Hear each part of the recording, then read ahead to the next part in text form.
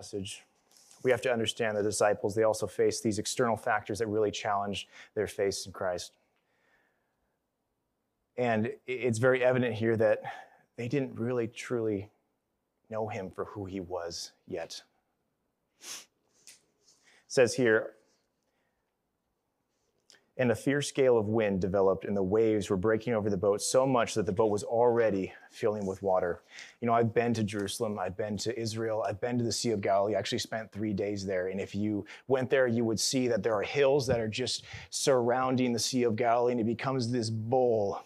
And what happens is the wind comes over those hills, and it sits and it swirls around in that bowl. And these disciples, like Will said in the poem, they had grown up there. They had lived there. Some of them did. They were raised by their parents to be fishermen. They'd probably heard stories of people dying out there on the water. So I just want you to imagine right now and just put your thoughts where they were, where they're sitting on this boat with Jesus. And they're looking out these waves, and Jesus is asleep at the front of the boat. And they imagine just the coldness of the water as they begin to lap it in as they're drowning. And they only have just their fingertips that are just above the water. And every time a wave comes by, it just immerses them again and again. I don't know if you guys have ever been surfing, but the only safe part of being out in the wave is actually in the wave itself, but you need to come up for breath at some point, and you just can't stay there. And in between waves, you have to time it just right. Otherwise, you get demolished again and again. So they're right there in the moment. Just imagining how they're going to take that last breath. It's very serious, right? That's specifically what's going on here, but it couldn't help but think of the external factors in our life which have our focus. Our full focus. What do you guys think about the most? What are the things that really, really bother you and tear you up? I want to ask you a personal question. Is that thing drawing you closer to Jesus, or is it drawing you away? Is there something you're afraid of that will cause death or pain or ridicule? Is there something that is drawing your attention away, like money or things or friendships or hobbies? Or what is going on in the world? If we were just to go back just a little bit farther, in the same chapter, we see Jesus talking about the parable of the soils. It says, and he said to them, do you not understand this parable? How will you understand all the parables? The sower sows the word. These are the ones who are beside the road where the word is sown. And when they hear, immediately Satan comes and takes away the word which has been sown in them. In a similar way, these are the ones whom the seed was sown in the rocky places, who, when they heard the word, immediately receive it with joy. And they have no firm root in themselves, but only temporary. Then when affliction or persecution arises because of the word, immediately they fall away. And others are the ones on whom seed was sown among the thorns. These are the ones who have heard the word, but the worries of the world and the deceitfulness of riches and the desires for other things enter in and choke the word, and it becomes unfruitful. And those are the ones on whom the seed was sown on the good soil. And they hear the word and accept it and bear fruit 30, 60, and 100-fold. The word is the gospel. It's the truth of Christ.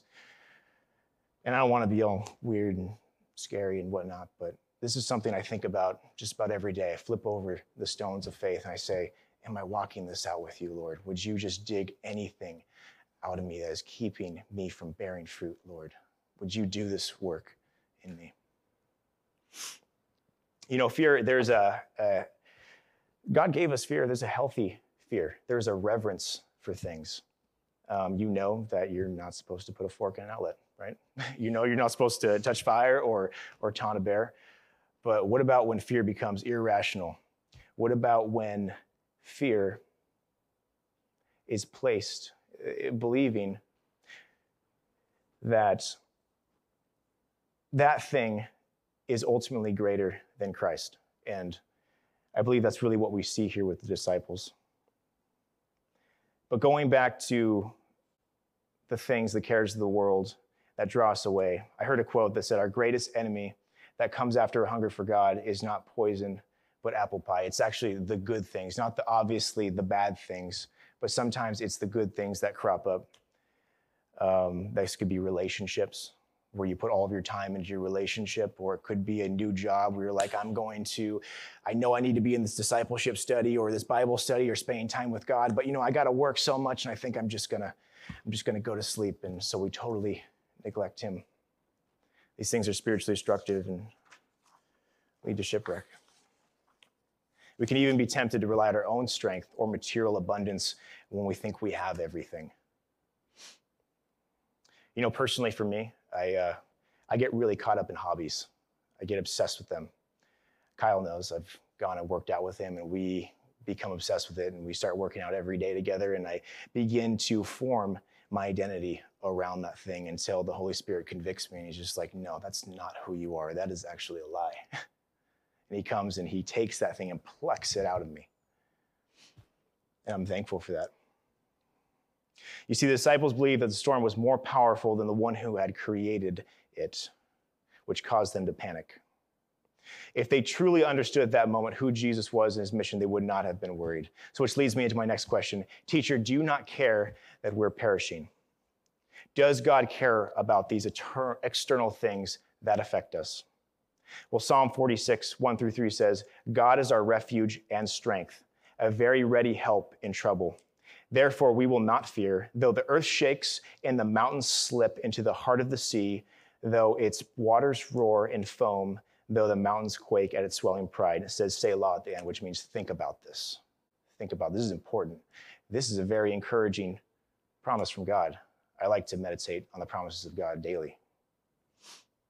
And I believe that David, the psalmist, knew this best. Just 23 Psalms ago, he said, the Lord is my shepherd. I will not be in need. He lets me lie down in green pastures. He leads me beside quiet water. See, David was a shepherd. He knew the ins and outs of sheep. He took care of them. He knew that sheep were incredibly fragile and relational.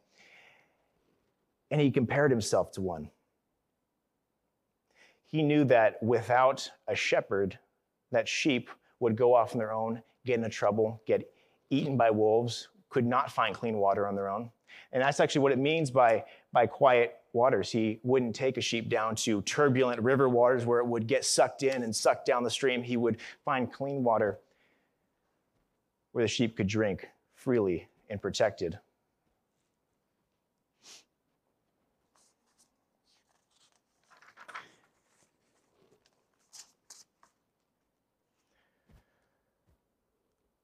And Jesus, he confirms these shepherding qualities in himself.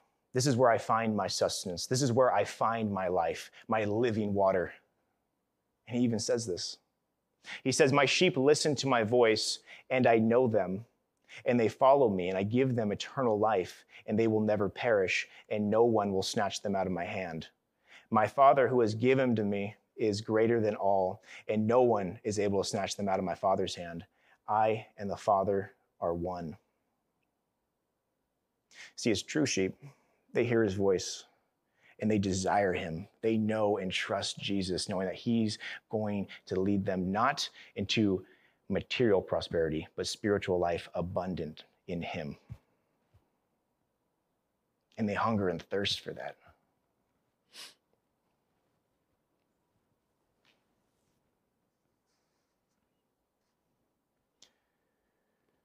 And he got up and rebuked the wind and said to the sea, hush, be still. And the wind died down and it became perfectly calm. And he said to them, why are you afraid? Do you still have no faith? Jesus demonstrated his power as deity over the elements. He had complete control over what was to happen to the disciples. And I want to let you know that he has control over what happens to you in your life as a believer. It says, in whose hands are the depths of the earth, the peaks of the mountains are also his, the sea is his, for it was he who made it, and his hands formed the dry land. He created all of this stuff. So of course he has control of it. We don't have to be worried about those things. My ultimate goal in life is to know the crucified and risen Christ, to know him intimately. And he actually wants to know us. He actually pursues a relationship with you. Did you guys know that? Yeah, it's amazing. Christ was shaping the disciples as they walk with him, giving them a new identity in him. So he is shaping you.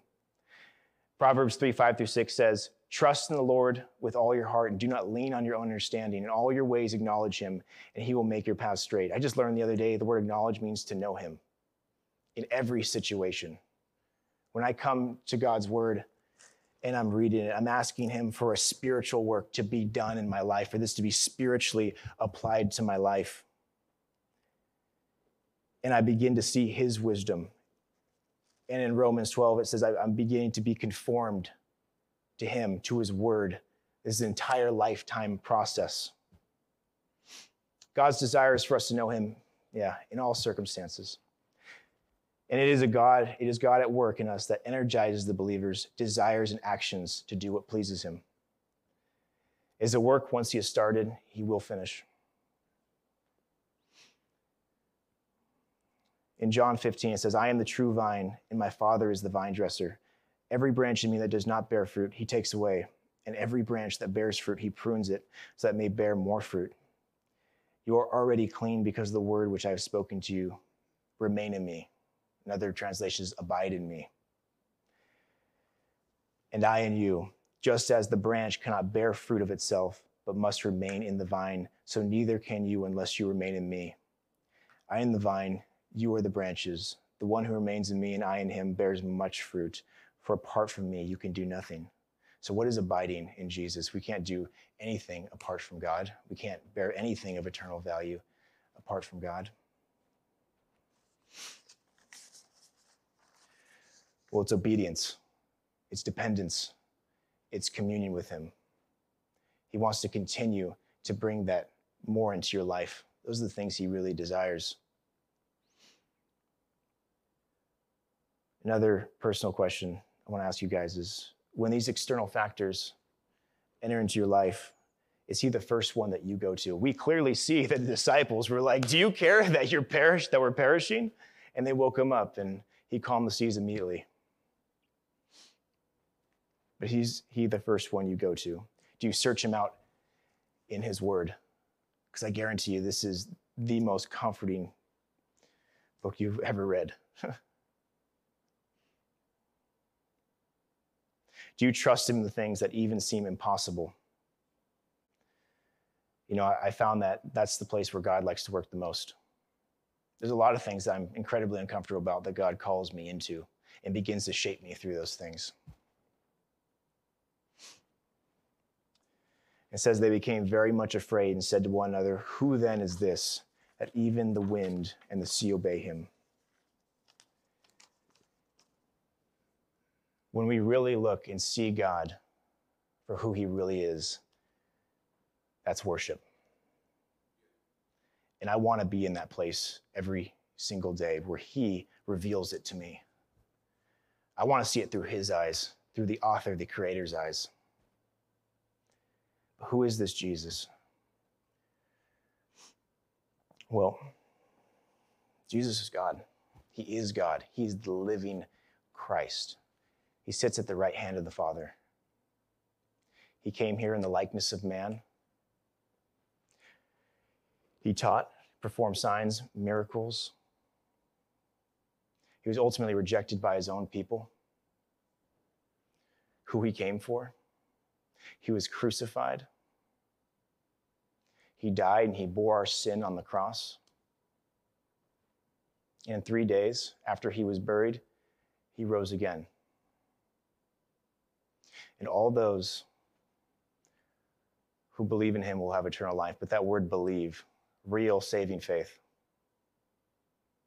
To claim him truly as your Lord, to know him as your Savior, to flee from your sin and run to him, knowing that he's the only one that has atoned for it, that he's the only one who can give you eternal life. On that day when I truly recognized that I had transgressed against God's law, but that I had a way in him, that he offered that to me and he saved me. It was the greatest day of my life, and it's allowed me by his Holy Spirit that he gave me to live it out with him.